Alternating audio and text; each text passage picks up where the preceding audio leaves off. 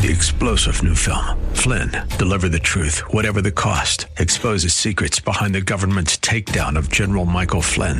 Flynn knew what the intel world had been up to. He ordered the first audit of the use of contractors. This set off alarm bells. He told the truth. He was the most dangerous person for Donald Trump to hire. They had to get rid of Flynn. Flynn, deliver the truth, whatever the cost. Available now. Watch it today. Go to salemnow.com. salemnow.com. This is the Word to Stand On for Life with Pastor Ron Arbaugh. Your word is sharper than any two-edged sword,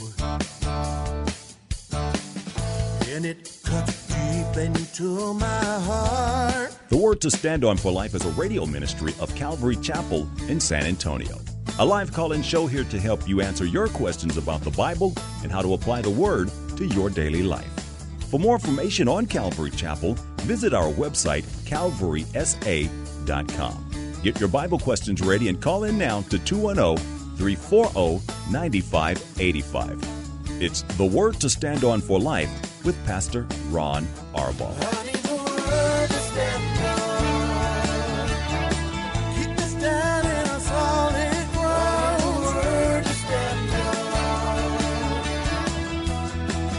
Welcome to the show. It's a brand new week. I'm Pastor Ron Arbaugh from Calvary Chapel in San Antonio, Texas, and this is the Word to Stand On for Life, a program dedicated to taking your phone calls and answering your questions, Bible questions, questions about stuff going on in your life, church questions, anything and everything. I'll do the best I can. We need only to have you to call us. You can dial 210-340-9585. If you're outside the local San Antonio area, you can call toll-free at 877-630-KSLR. That's 630-5757. You can email questions to us by emailing questions at calvarysa.com, or you can use our free mobile app. And remember, if you're driving in your car, the safest way to call is to use the free KSLR mobile app. Just hit the Call Now banner at the top of the screen, and you'll be connected directly to our studio producer. Hope you had a great weekend in church. We did here yesterday. We got stuff going on again tonight. Tonight is our men's and women's Bible studies at 7 o'clock. Also at the same time, just in a different location, we have our high school and junior high school Bible studies. So you can make it a family affair, and we would enjoy it. Ladies, you can watch at calvarysa.com. In fact, Paula is teaching tonight, and the ladies are teaching through the book of Galatians. So that's all tonight at 7 o'clock. Well, let me get right to some questions that have been sent in, and then we will sort of go for there. Our first one comes from Dale from our mobile app. He says, can you please explain the meaning of 1 Peter 3:19 and 20. Let me read those, and then I'm going to take some time with this, Dale, because this is a passage of Scripture that there's all kinds of questions about. It's one that's been debated for virtually 2,000 years. Verse 19 says, in whom, speaking of Christ, he also went and preached to the spirits in prison who disobeyed long ago, when God waited patiently in the days of Noah while the ark was being built. Before I get to the explanation, one of the fascinating things, Dale, about Noah to me, and I love the questions, is that Noah, we're told in the New Testament, was a preacher of righteousness. God, in his patience gave mankind 120 years. And Noah preached, and he worked, and he was faithful. And 120 years later, then came the flood. And the tragedy is that nobody believed him. Nobody at all believed him. So let's talk about these two verses, because arguably, this is the most difficult passage of Scripture in all of our New Testament. Through chapter 4, verse 6, there's just general confusion because there's no consistency. Martin Luther once was quoted as saying, it's so short, this passage of Scripture, more obscure than any other. And then he concludes with this, frankly, I don't know what the apostle meant. So Martin Luther couldn't unravel it. We're probably not going to solve all of the problems either. I'm actually going to go back one verse to verse 18 to sort of set the context. It says, "For Christ died for sins once for all, the righteous for the unrighteous, to bring you to God. He was put to death in the body, but made alive by the Spirit, through whom also he went and preached to the spirits in prison." Now, in 1 Peter, he's giving us reasons for our hope, the hope that we have in Christ. Now, evidently, he says Jesus went in a pre-resurrection state into what we would call Hades. I think the best way to reference this, Dale, is Luke chapter 16 talks about the abyss in the center of the earth, where there's a place that was called paradise, and then across a wide gulch was a place of torment.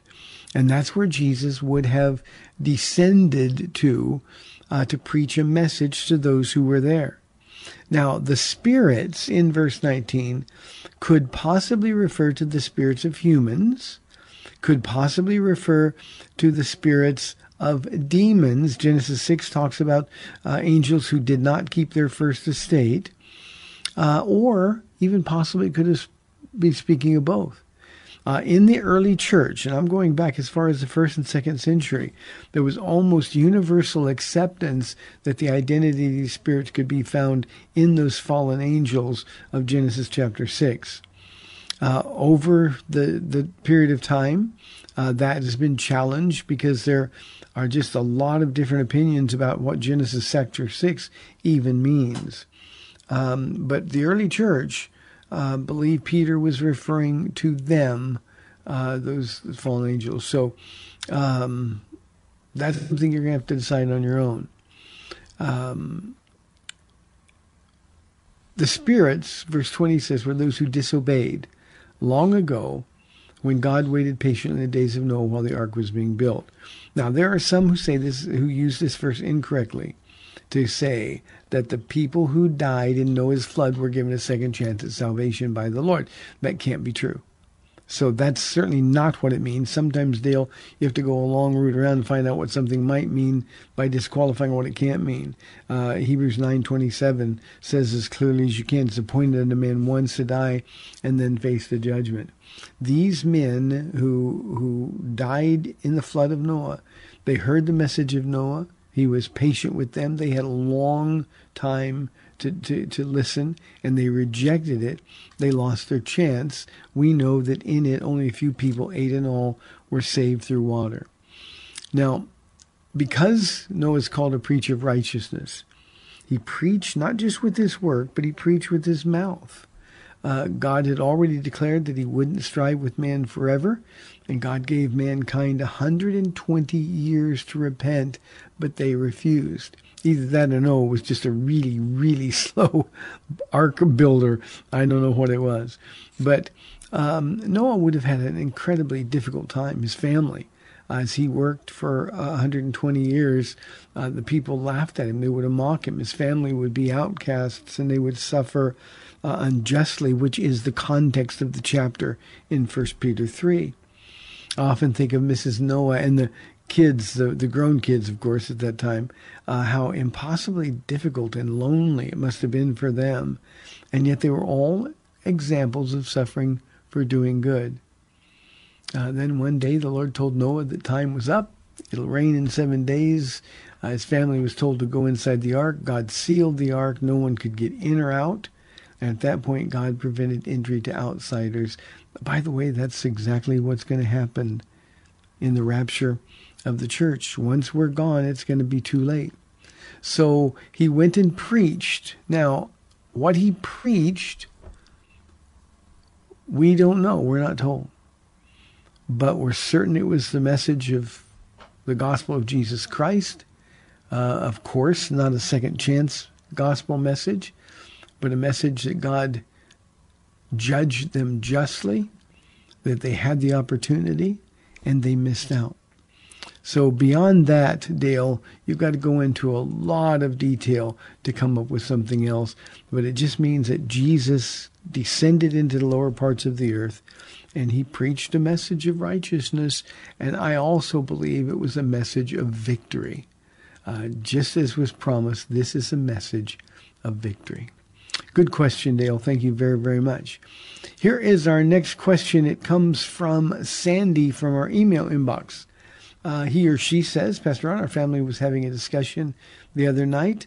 There was conflicting views on who buried Moses. We were looking at Deuteronomy 34, 5 through 7, and Jude 1, verse 9.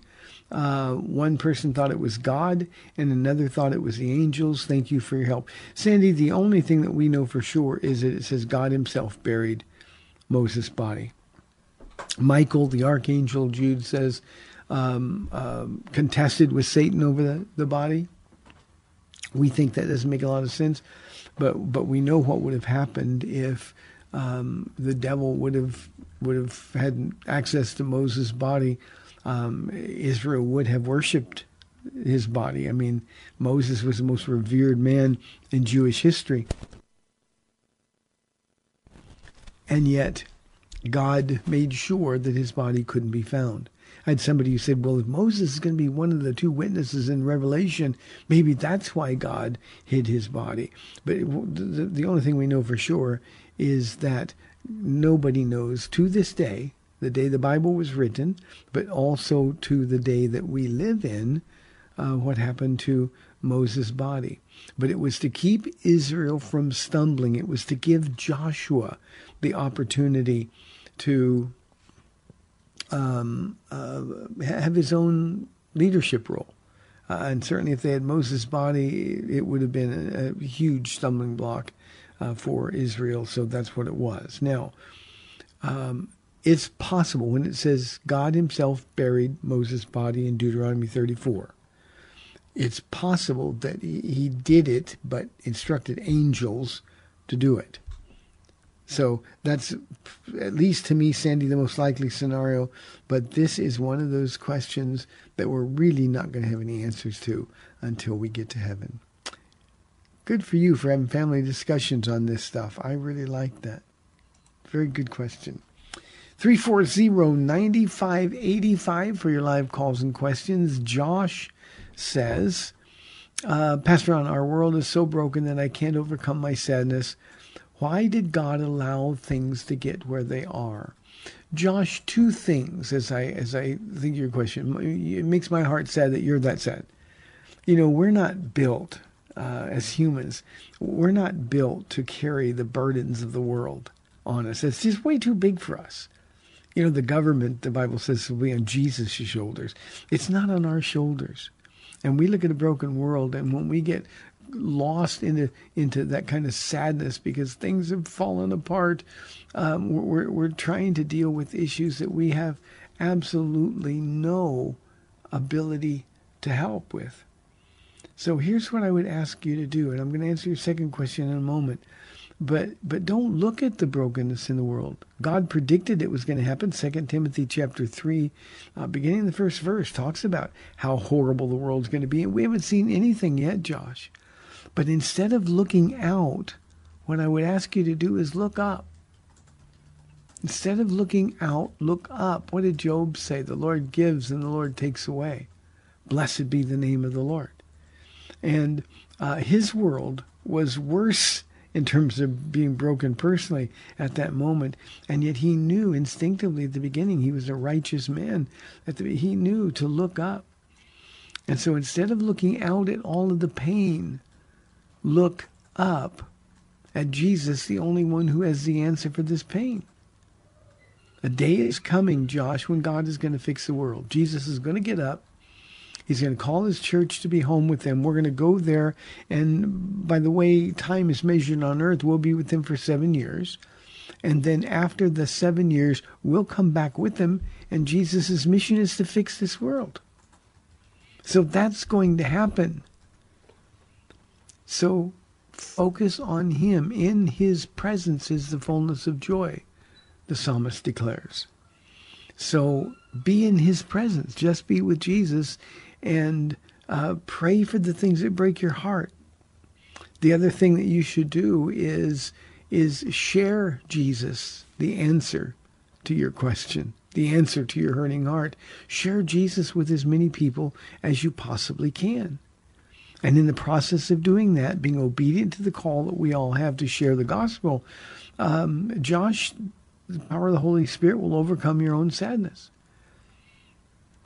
You know, it's always good when our hearts are tender, when we can be hurt and when we can be sad. But when we allow what we see or what we feel to overwhelm what we know for sure is true, that's when it gets difficult. Now, as to your second question, why did God allow things to get to this point? We don't blame God for this. This is what mankind did. First Peter says that God is patient, unwilling that any should perish. And so God allowing the evil that goes on in this world is simply God waiting for the last Gentile, non-Jew to receive the gospel, and then things are going to get fixed. But it's in his patience. I want to personalize this, Josh, for you. I'm going to be 31 years old in the Lord next month. We're getting pretty close to the end of January already. There were a lot of people that were pleading with Jesus to come back before I got saved in 1991. So, well, I want Jesus to come back, and I'm in a hurry. I'm grateful he waited till at least 1991, or I would have been left behind. I would have been lost. So this isn't a matter of God sort of pulling back and not being interested in the evil. Remember, Jesus' heart broke. He wept over Jerusalem. Oh, Jerusalem, Jerusalem, if you only knew that I'd come to gather you as a mother hen gathers her chicks. That's what Jesus came. Jesus cried, wept bitterly at the tomb of Lazarus. But you see, though his heart was broken, he's more interested in people being saved. So he waits until the appointed time. So this isn't a matter of God not being interested. This is just God working the plan that we know that God has for every single one of us. So Josh, look up. Don't look out so much. Look up. I want to repeat this to you, Josh, and everybody listening. If you spend too much time looking around at the condition this world is in, believe me, it's going to overwhelm us all. So here's what you do. You look at Jesus, and you let his presence comfort you, stabilize you in the time that we have left. Here is a question from Lincoln. He says, I have been divorced for a couple of years, and loneliness is consuming me. Do you have help for me? Lincoln, I do, and you're not going to like it. I'm sorry you're divorced. I obviously don't know you, and I don't have any background other than what you've just given me. But here's the thing that you need to do. You need to, beginning now, consume your life with Jesus. Let him consume you. Don't focus on being lonely. Don't focus on not having a wife. Instead, focus on Jesus. You know, there's a big difference between being alone and being lonely. And people who are alone, when they're hanging out with Jesus, are not lonely. That doesn't mean they wouldn't like to have human companionship. It just means that in the presence of Jesus, they're no longer lonely. And Paul seems to suggest, Lincoln, that being in the condition you're in is better because you can devote all of your strength and all of your energy, your prayers, your thoughts to the work that God has called you to.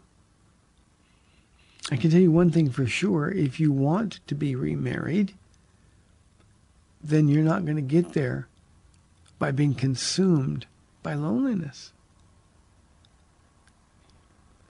If you want to be remarried, perhaps it's God who's put that desire in your heart. But what you've got to do is stop focusing on you, start focusing on him, and let him prepare you for the woman out there that he's preparing for you.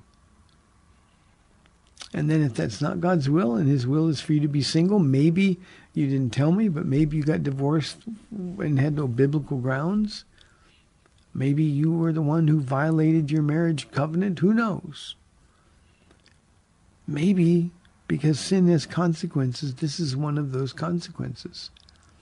But the only way the only way you're going to know for sure, Lincoln, is to make sure that you're spending time with Jesus and your whole life is committed and submitted to his will for your life. Get involved in your church. Serve. Take a step of faith. Come out of your comfort zone. Certainly not something to talk about your loneliness when you meet new people. Talk about Jesus and get involved. I'm not a fan, Lincoln, of singles groups at churches. You know, it's not our job to accommodate people that want dates or relationships. But you, if this desire to be married is from the Lord, what better place to find somebody to spend the rest of your life with than at church serving God together? But to be consumed, your focus is all in the wrong place. Sort of like the earlier caller or the earlier question who said that he was sad, desperately sad. So, Lincoln, you can be alone and not be lonely. My pastor, before he died and went to be with Jesus,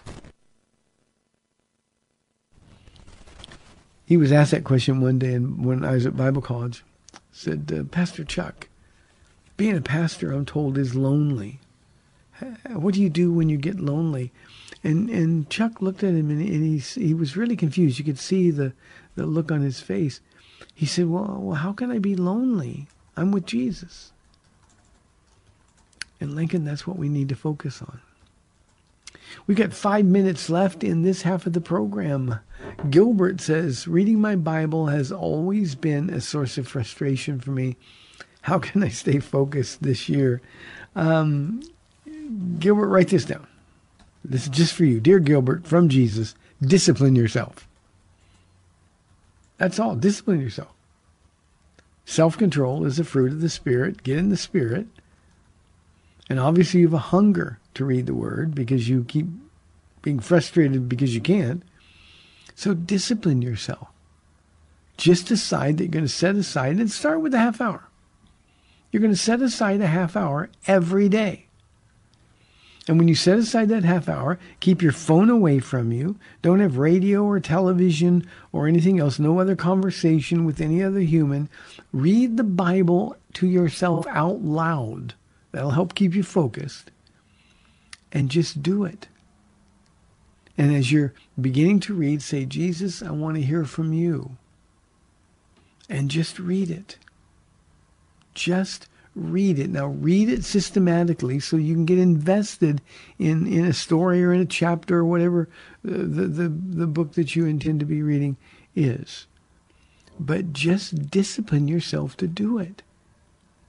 If you have to go to bed earlier, to get up earlier, whatever it is, in the morning, get up and start with a half hour. I promise you, if you will be faithful for a couple of weeks, and there's going to be all kinds of spiritual warfare. The devil doesn't want you to. He's going to bring all kinds of thoughts to your mind. But you just sit there with your Bible open. And you work hard at reading it. Read it out loud, as I said. I promise you, your appetite is going to grow for the Word. Your appetite is going to grow. And as you get a hunger for the Word, Jesus will meet you there. And when he starts meeting you there, he will reward your obedience. He will reward your discipline. And when he does, and he begins to meet with you, it will change everything, Gilbert. And here's what's going to happen. Reading the Bible, rather than being frustrating, will be something that you look forward to doing. And here's something else, I promise. If you start with a half hour, it won't be long before you're reading much, much more. And you're doing it because you want to. Not because you have to or because you feel guilty if you don't, but because you want to. Please, please, please read it. Just discipline yourself to do it. Gilbert, you don't tell me how old you are. I'm assuming you're a grown man. discipline. Here's a question, last one of this half. Norman says, what authority does a pastor have biblically over the people in his congregation? Norman, the answer is zero. I'm a pastor, and I have zero authority. Now, I hope that I have built up equity in the hearts and minds of the people in the church, especially those who've been coming for many, many, many years. So I hope they're listening to me, and I hope and pray that I teach with authority. But in terms of me having authority over the people's lives, I have absolutely none. Truth is, most of the time, especially during counseling sessions, people don't do what I say. When I'm teaching a Bible study, probably half the time, if not more, the people don't do what I tell them to do.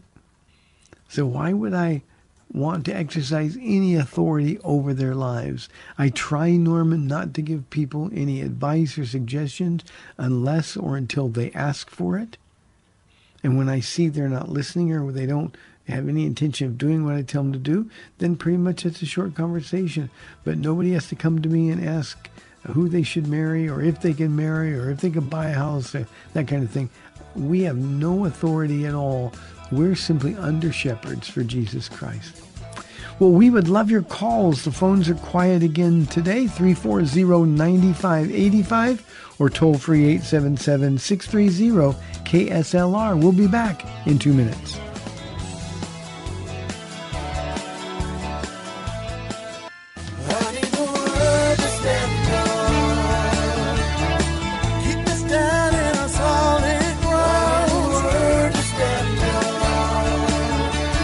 Welcome back to the Word to Stand On for Life. We're taking your calls at 340-9585 or toll-free 877-630-KSLR. Now, here's Pastor Ron Arbaugh.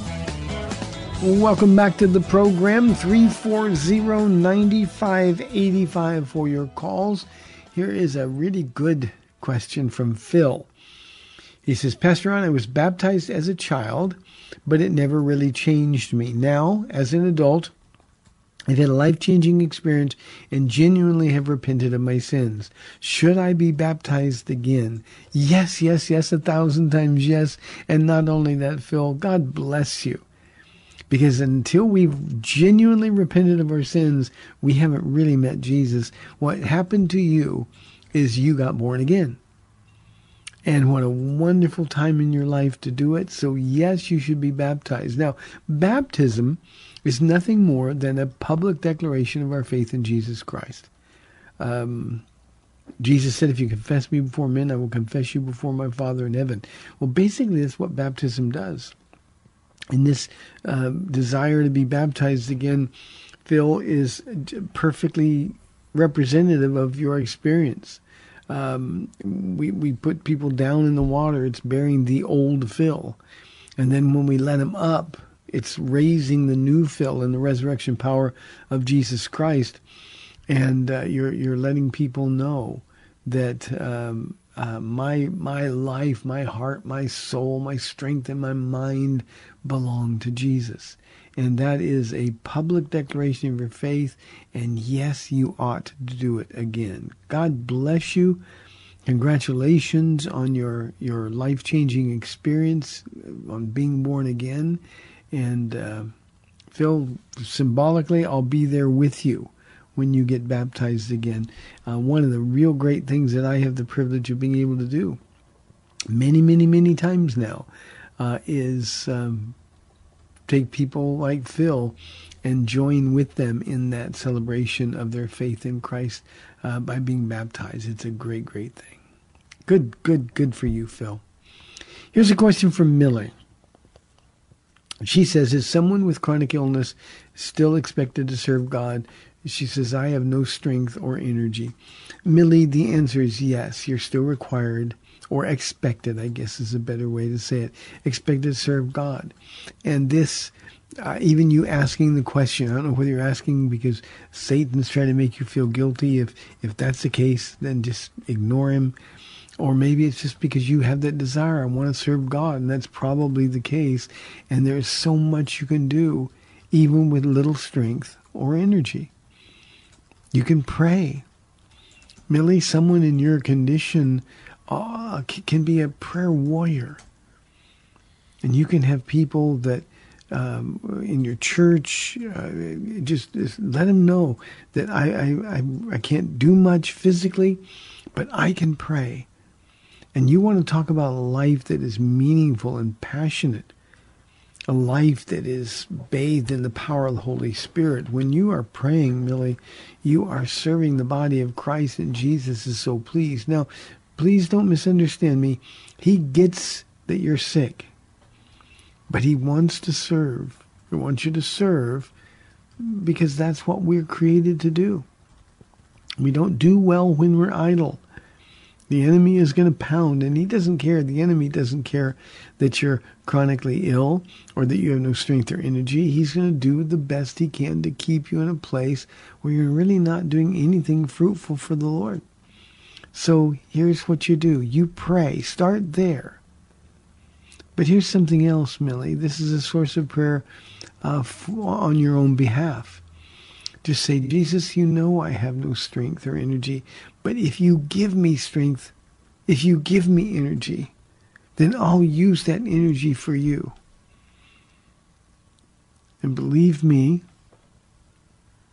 many, many times God answers that prayer.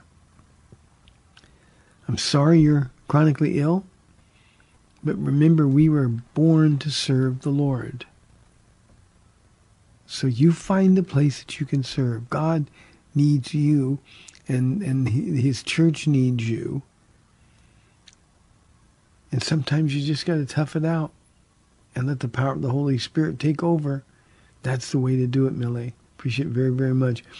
We've had so many in our body, Millie, who've gone through the same thing.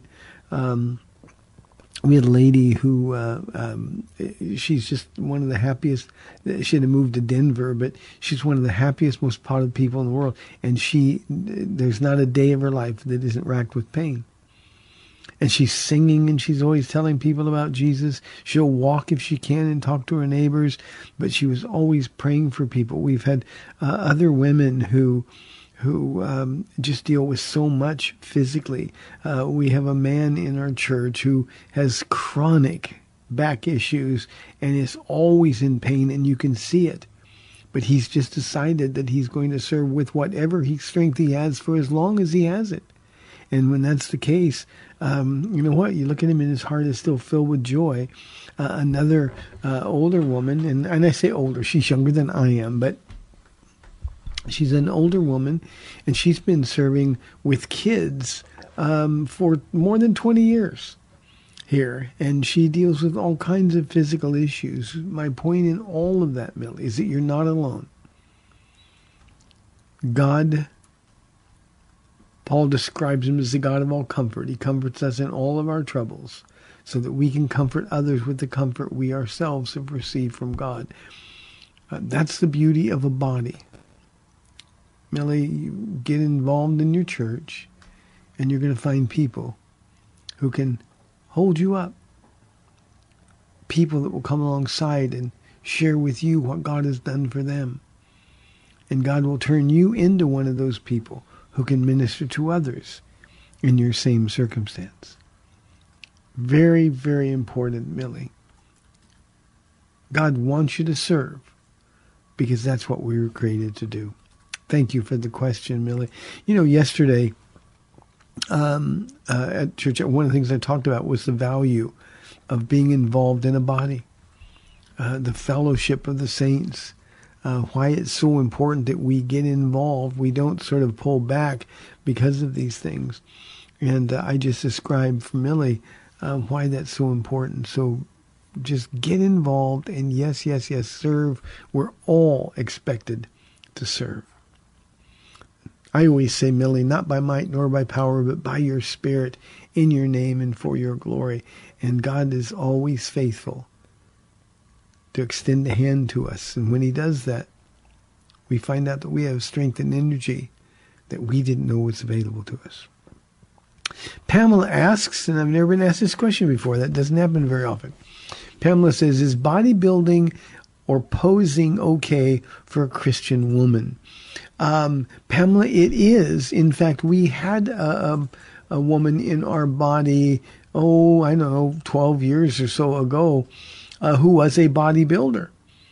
And she actually asked me that question because she was kind of struggling with it. Maybe somebody said something to her. You know, modesty, which is the standard for Christian women,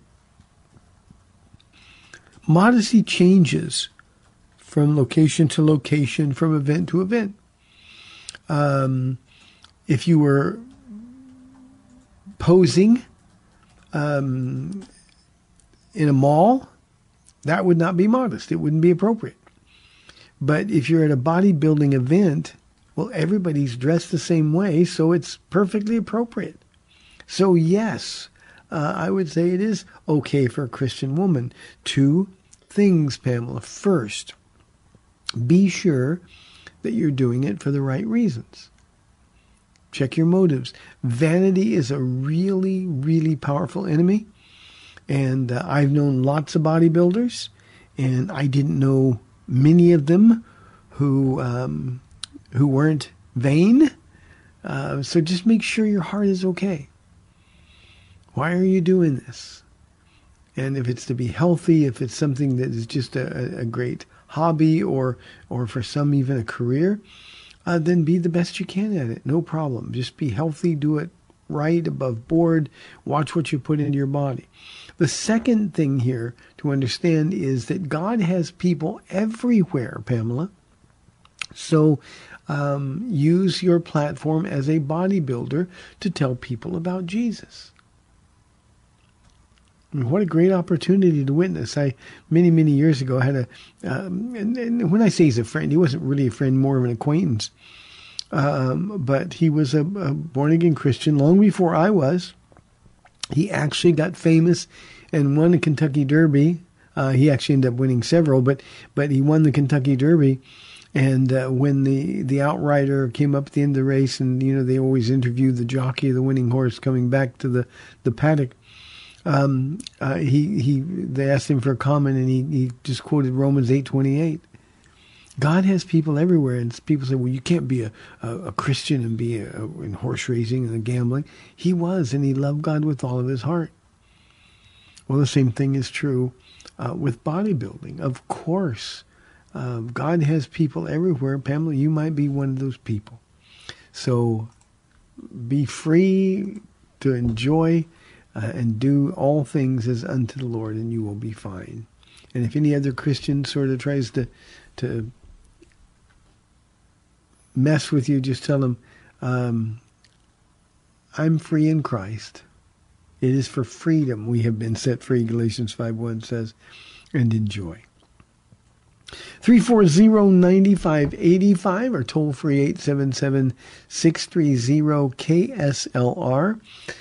This is an anonymous question who says, how should we react when we see a trans person? Anonymous, I assume, how should we Christians react? We should be kind. We should be positive, and by that I mean our joy ought to be evident to them. We should be not only polite, but kind, rather than look at people like they're broken or like they're weird. Just be nice. Now, that doesn't mean we have to compromise and agree that what they're doing is right. We know biblically there's no such thing as a trans person. We've got people with gender identity confusion. But there's no real trans person. A boy is a boy and a girl is a girl, and that never changes regardless of what we identify as. So what we want to do is we want to have a position where they know that what we are saying to them or what we're doing for them is coming out of a kind, loving heart. And we want the opportunity to share Jesus with them. But when we react like they disgust us, or if we react in anger, or if we react rudely, then we're misrepresenting Jesus. I think the thing to remember is Jesus really loves everybody, even the people that we have a hard time loving. And we want to be like Jesus, so that's the place where you immediately begin praying for that person. It's hard to be rude to somebody when you're praying for them. And, we can pray in an instant. We can throw up the flare prayers when we see somebody and we're caught off guard a little bit. We can say, you know what? God, you love them. I pray they would know you. And just ask God to bless them. Let the Holy Spirit use you in that case. But we don't have the right to be rude to anybody. Not to anyone. And so we don't want to be those Christians that point and judge and all those things. Now, it's perfectly okay if somebody says, well, do you think that I'm a boy who's really a woman and that's okay? You can say, no, I don't. And we can be honest, we're created in the image of God. And you're trying to recreate God in your image and hoping this is okay. It's not. But here's what I can tell you. God loves you. And he can fix this if you'll give him the opportunity. But you got to know Jesus Christ. But you do that from a position of being kind. We have to be careful because we see things that are, frankly, so sinful. It's hard to react sometimes, to control our reaction. But we've got to learn to do that for sure. Jerry says, can a Christian's name be blotted out of the Lamb's book? Jerry, I don't have chapter and verse here just because I'm having a hard time seeing today. But in Jesus' 7 letters in the book of Revelation, he says that he will not ever, it's a very strong, urgent word in the Greek, he will never, ever, ever blot someone's name out of the book of life, the Lamb's book of life. So you can't do things to get your name blotted out or erased. No, we are, when we give our heart to Jesus Christ, if we're really born again, then we are safe and secure in the arms of Jesus. He who began a good work will be faithful to complete it. And the fact that he says, it's Revelation chapter 3, verse 5 is the passage, Jerry. He doesn't say, well, I do sometimes blot people's names out, but I'll never blot your name out. No, he doesn't say that. It's a very strong statement of security. And no, our names can never be blotted out. God gives. He loved the world so much he gave his only son. He doesn't take us back. He doesn't unsave us. So, Jerry, relax. No matter what you do, if you belonged to him, you always will. And all you have to do is remember to repent, confess your sins, 1 John 1:9. And he is faithful and just to forgive you of your sins and purify you from all unrighteousness. And then you're every bit as much his as you ever were. So, I hope that helps. Here's a question from Dennis. I haven't had this question for a long time.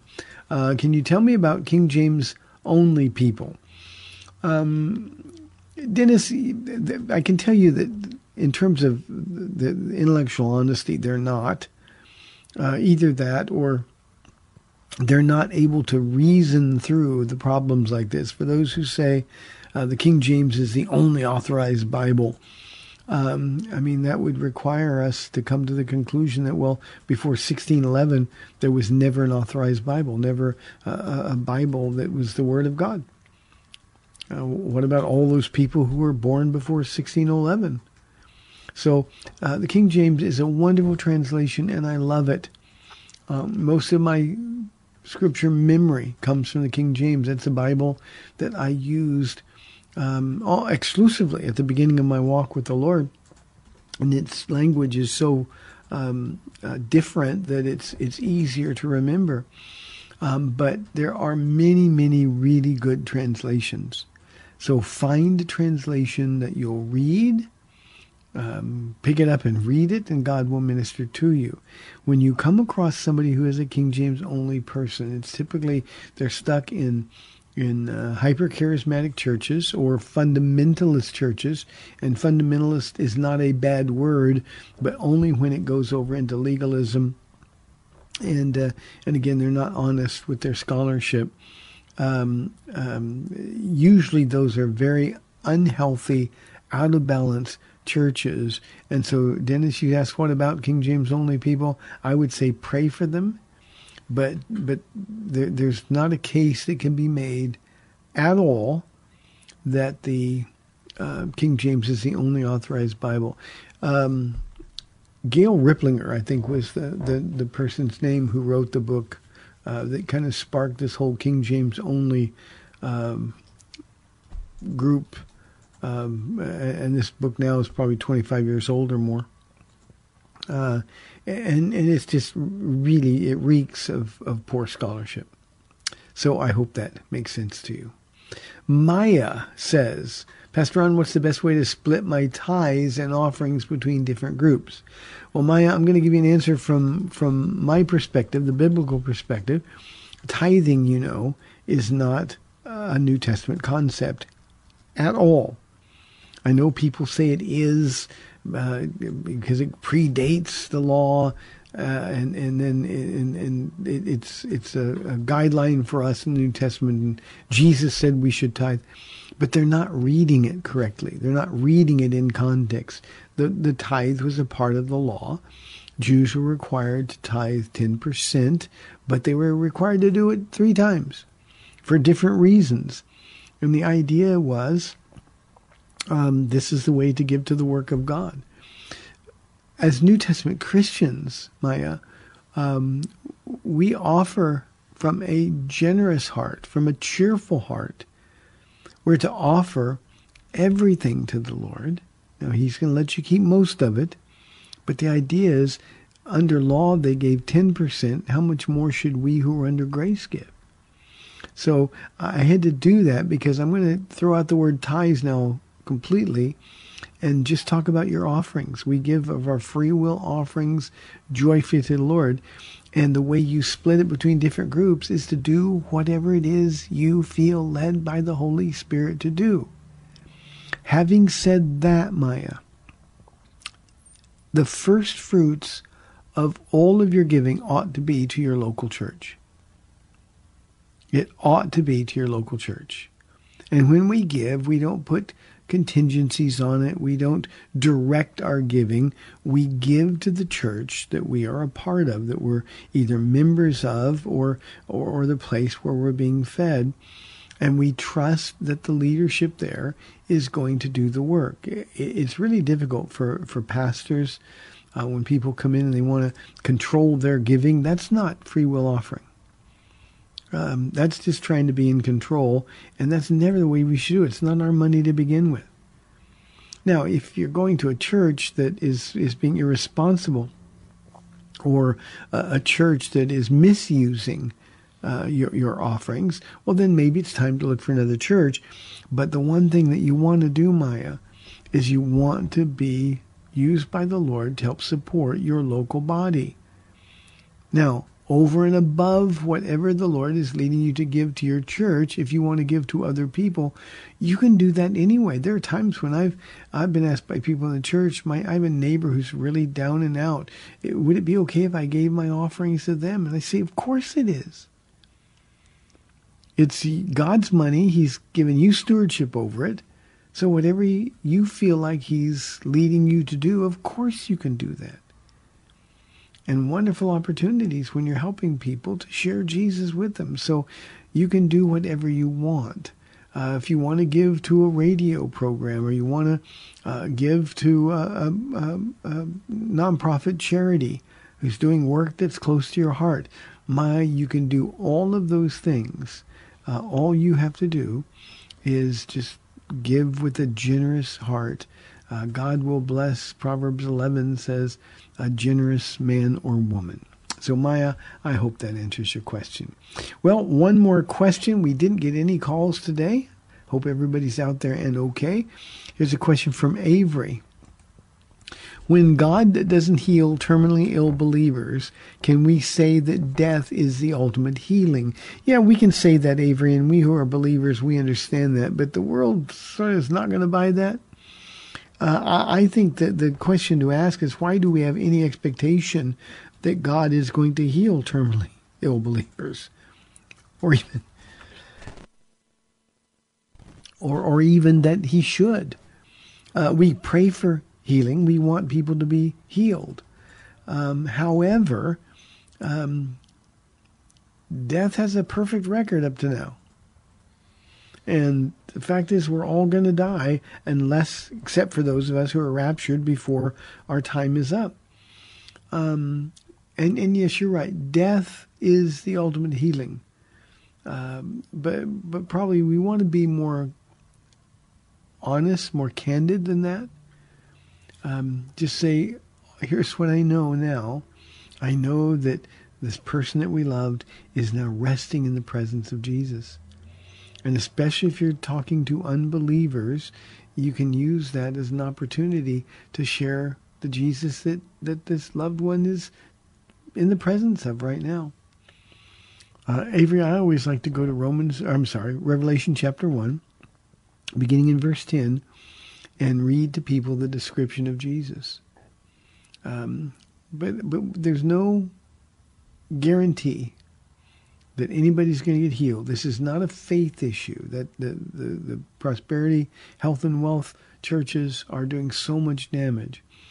But we can really say that someone who dies as a born-again believer has been completely healed of the only 100% fatal disease, the disease of sin.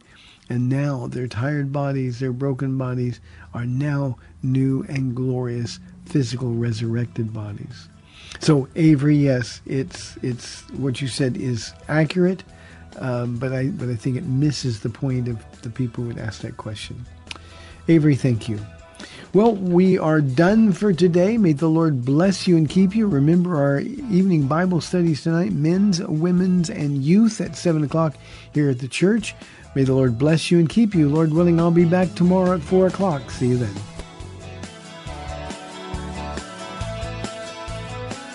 Thanks for spending this time with Calvary Chapel's The Word to Stand On for Life with Pastor Ron Arbaugh. The Word to Stand On for Life is on every weekday afternoon at 4, and Pastor Ron invites you to find out more about Calvary Chapel at calvarysa.com. The Word to Stand On for Life was sponsored by Calvary Chapel of San Antonio.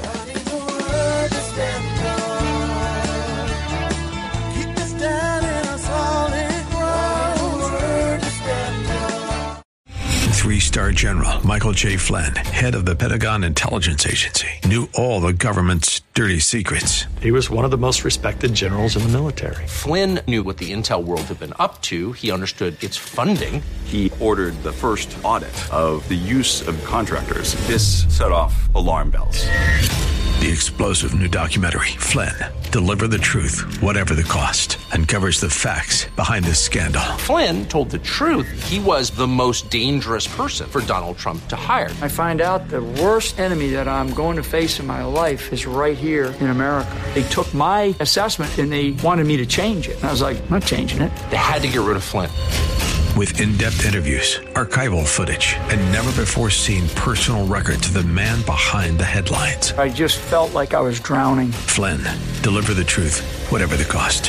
Available now. Watch it today. Go to salemnow.com. salemnow.com.